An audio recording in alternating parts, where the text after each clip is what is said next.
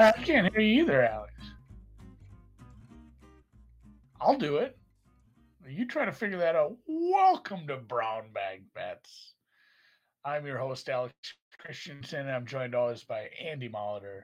It's your daily dose of quick hit handicapping, sports stuff, and betting and gambling. God, I'm horrible at that. Can you hear me Are you back, laughing? Alex? Yeah, I I think so. absolutely can now. Oh, Okay. I had to step into the Not a A mute chair issue. there, That and was weird. it did not go good. And as you can tell too, like here's a little primer on Andy. If I'm wearing glasses, that means I'm hungover. So like I have an eye headache and I want to put contacts in. Well, you But mentioned yesterday yeah, that you went straight to the bar instead of work, and I figured that was probably not the best sign. I mean, did you just kind of ride that wave? kind of rode that way. Kind of rode that wave when I got home too. And yeah, been a weird week. Been a weird week, but it is Friday now. We're into super wild card weekend. I'll go over my final NFL card. I might even put it in on the app eventually today. God, that's a good call. I've struggled this morning. I did not put these in on the app yet. I'm going to do this while we're doing the show. I don't have a lot of preamble. I think we'll probably just get right into the picks because we have hoops.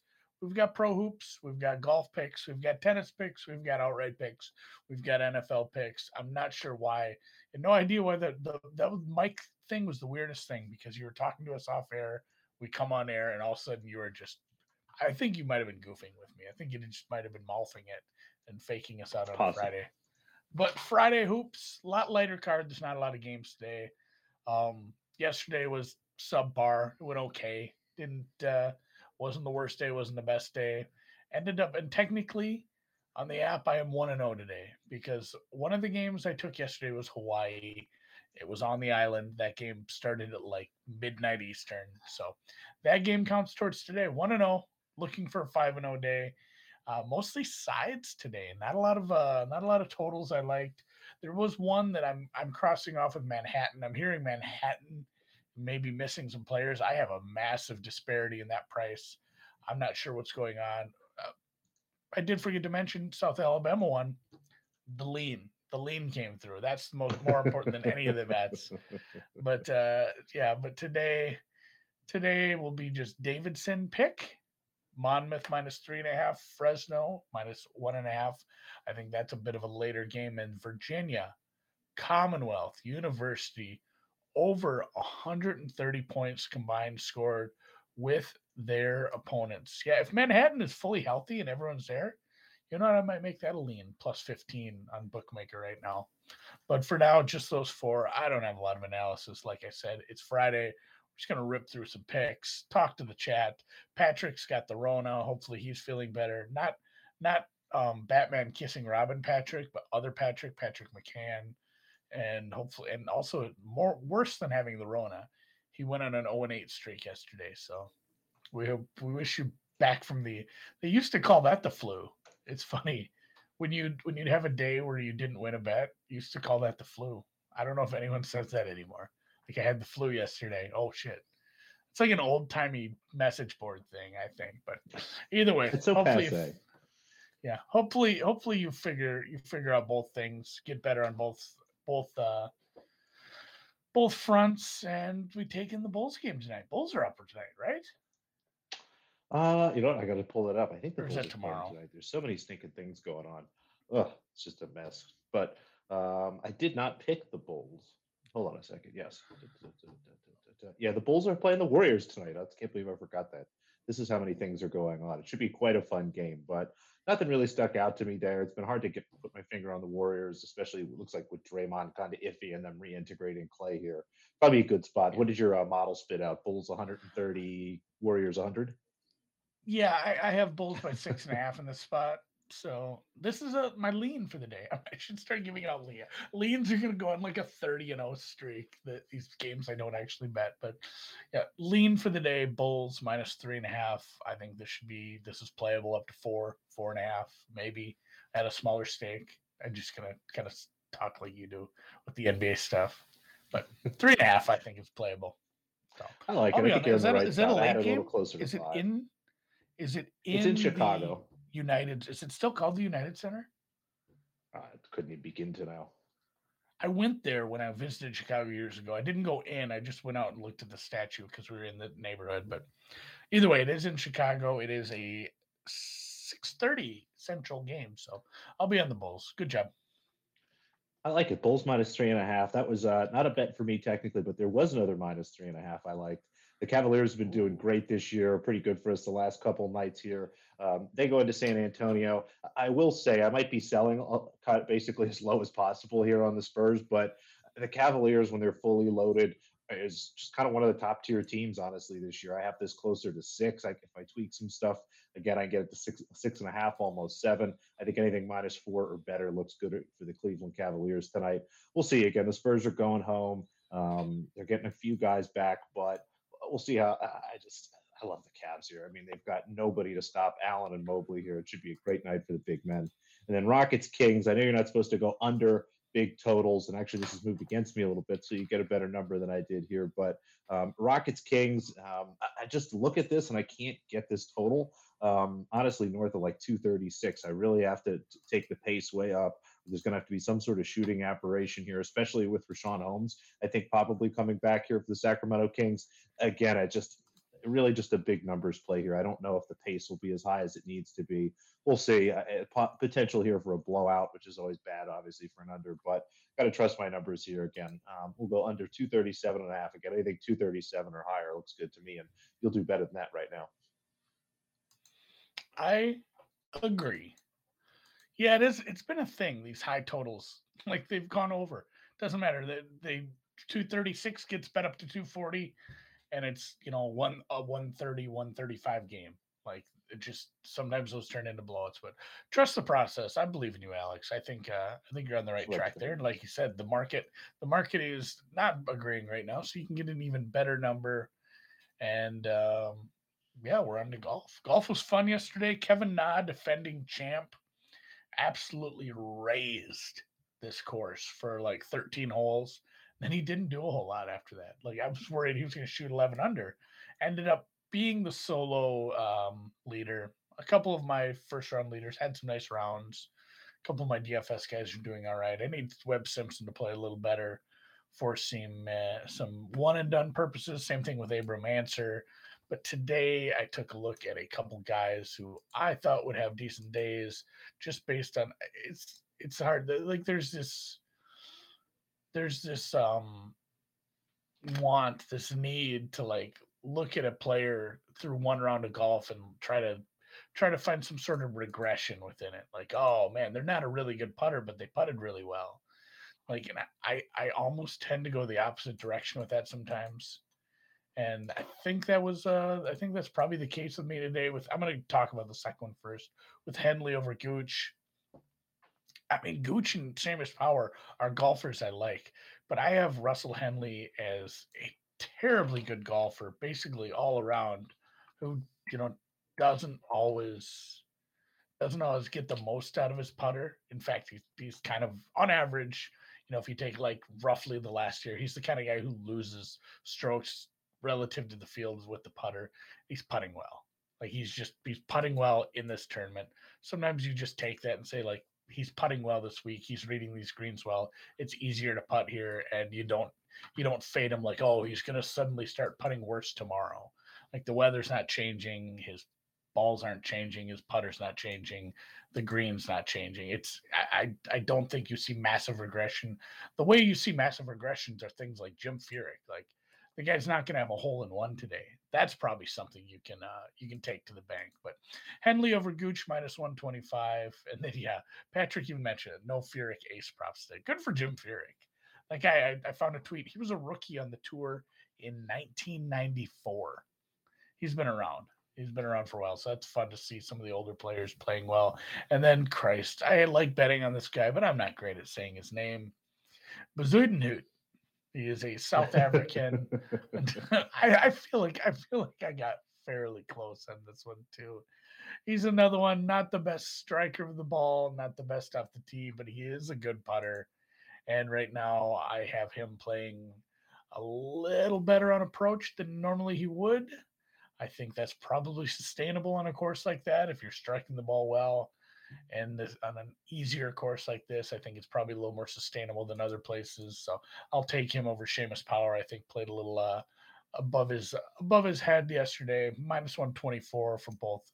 -124 for that one, and then Henley over Gooch is -125. So laying a little more juice than I'd like here, but I'm hesitant to lay the half strokes at a tournament like this where anybody can go out and just shoot 10 under apparently. So I'm just gonna lay the juice on both these, and we'll see how it goes. I'll have some more throughout the weekend. I'm starting to enjoy this, especially like I was watching this golf tournament as I was getting ready for bed last night. Like it's kind of nice having golf on late at night, just paying attention to the end of the tournament. It's a nice, comfortable Speaking of, way. It yeah, sounds nice. Golf naps are the best. The best nap of the year is like Masters Saturday. You get it there like 1 o'clock. You kind of pass out to the sweet and subtle sounds of Vern Lundquist. You wake up, watch the last little bit of guys come in, see the yeah, sunset at Augusta. you just kind of stretch out on the couch a little. Oh, that's nice. Mm. This is much less like that. This is deciding if you're going to stay up all night or if you're going to set an alarm for 2 in the morning to catch some matches. The Australian Open is at a very inconvenient time, and you see a lot of bleary eyes this time of year.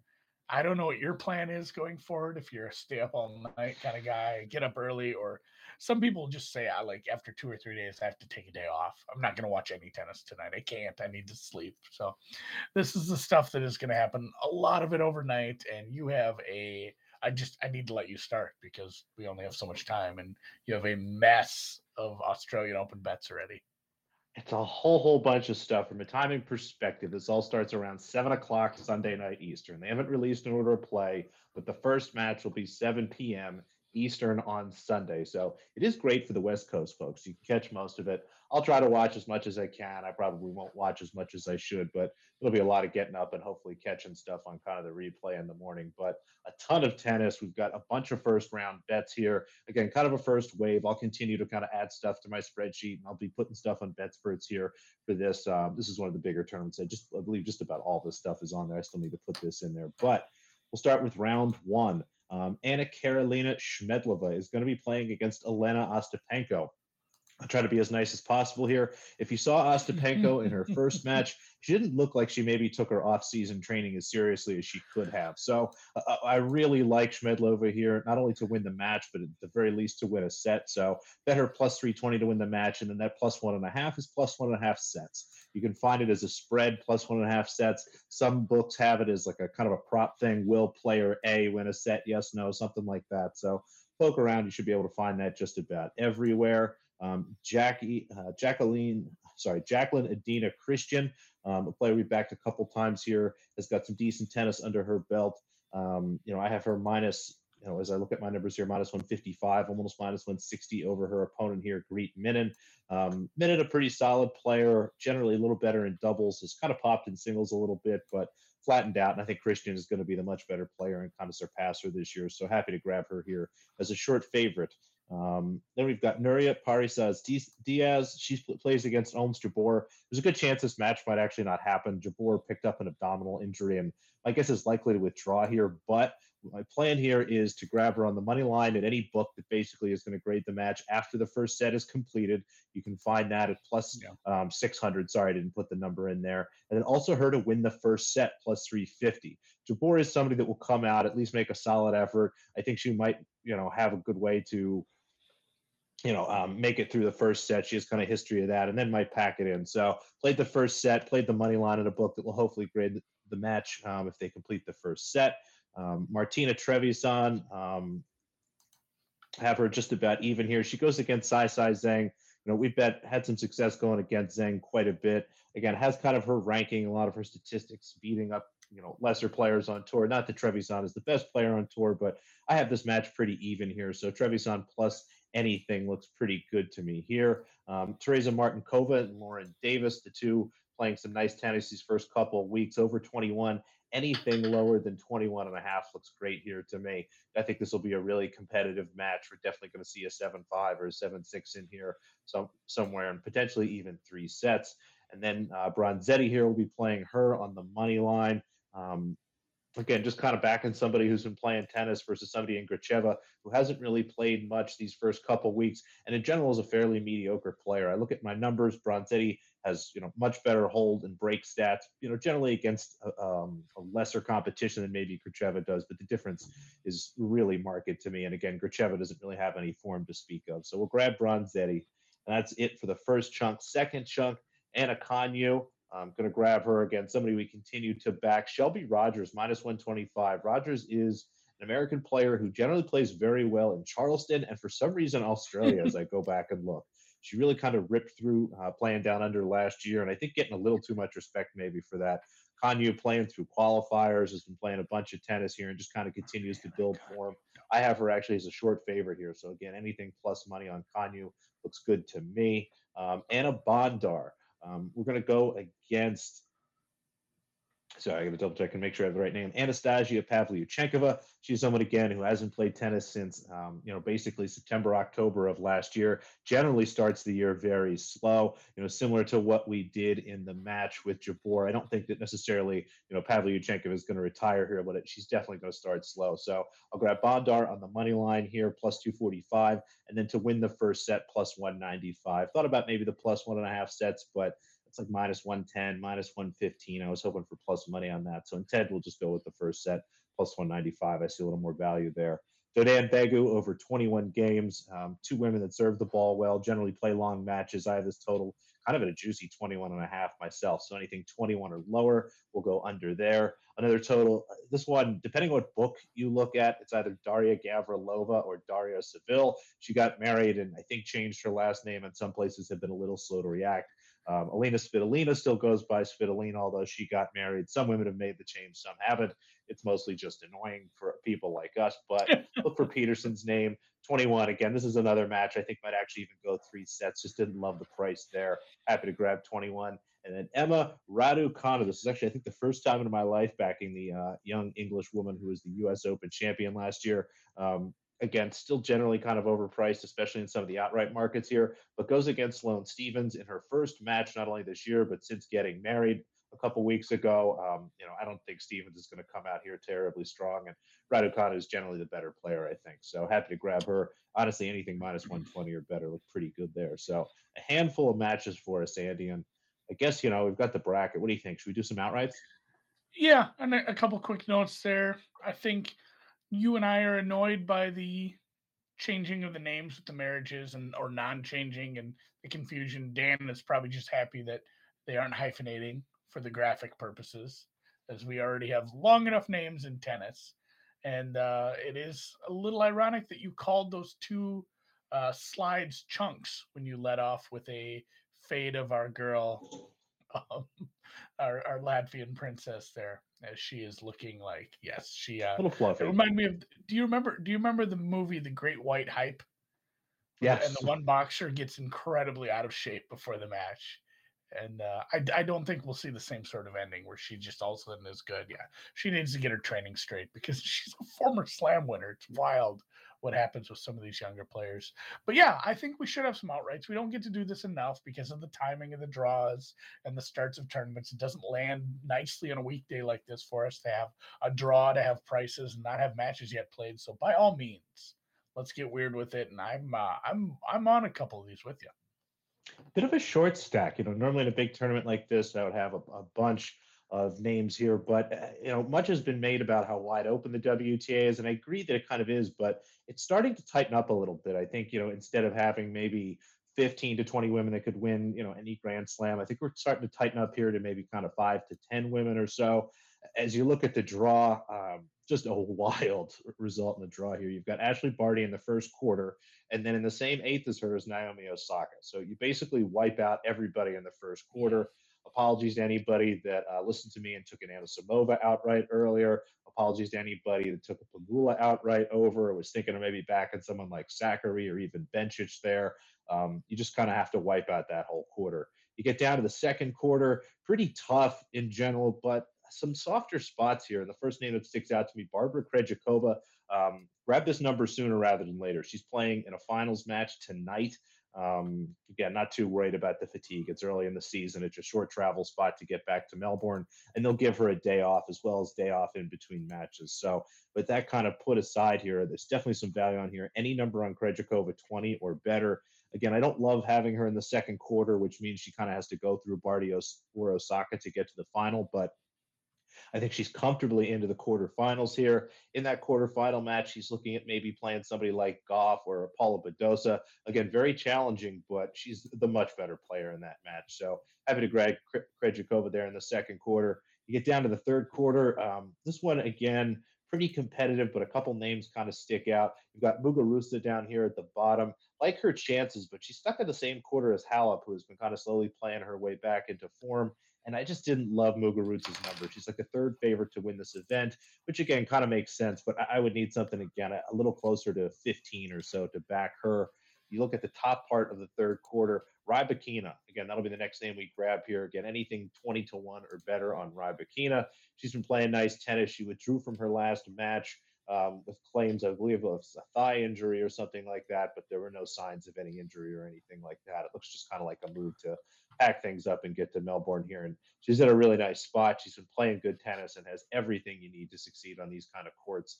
A little worried that she's kind of stuck close to Anett Kontaveit, but I wonder how Kontaveit's going to do here, after blowing the match with Krejcikova. I wonder how she's going to stand up mentally again. Kind of the first adversity she's had really in this deep run. You go down to the fourth quarter, and Aryna Sabalenka, the number 2 seed, and just kind of depressed. If you saw some of my tweets and things, she I don't know if she's hurt. I don't know. Well, I don't know if her body's hurt or her brain is hurt, but something is wrong. She was hitting underhand serves, just playing a really odd looking tennis. And I think you have a chance to go against her. And the luckiest person, the person who kind of benefits from that is Iga Swiatek. I love her at 13 to 1. Again, I generally don't bet numbers this short, but I look here in the fourth quarter. Once quarter prices come out, I'll probably whack a few of those. Again, follow me on Twitter at _Noops. I'll have a preview out later today with kind of the full menu of things as, again, markets continue to open and you can have some more analysis here. But love Swiatek. She's been playing solid tennis, ran into Barty, pretty much the only person that's beat her. I think she wins this quarter. I like her chances against the third quarter winner, whether that be our girl Rybakina, even Muguruza. And then in the final, she's got as good of a chance to beat anybody on her day. Hopefully that's Krejcikova in the final. We've got 2 outrights and we're sitting pretty feeling good. But even if it's Barty or Osaka, I think Swiatek has a great chance to win her second Grand Slam title here. So 3 outrights for us for the Australian Open. Then it starts Sunday night. I'm down. I haven't found a good enough Iga number yet. I'm going to have to dig around a little. There's some 12s. There's 113 and a handful of 12s. I think 12 is fine. Where's the 13? FanDuel? Don't have to drive. FanDuel? All right. Maybe. I'll dig around. Hold on. No, it wasn't FanDuel. Camby has 13 to 1. Camby books? Okay. I will quickly go over these. I just put these in on BetSpert. Somebody gave me shit about only putting quarter unit. I'm like, God, did I just bet every game? I'm like, I certainly shouldn't be betting these, big.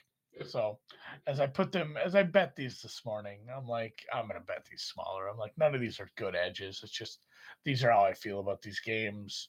But I have this weird thing about in the back of my head. If I'm giving out something on multiple podcasts, I damn sure better actually bet it. So I didn't bet these very big, so that's why I put them in as quarter units on the BetSperts app. But I've talked about these. I'm sure some people that watch this show or listen to this podcast also listen to the deep dive. Went over a lot of this already, but the Raiders, again, in a goofy matchup between 2 first-time starting quarterbacks in the playoffs. I'm going to take that pass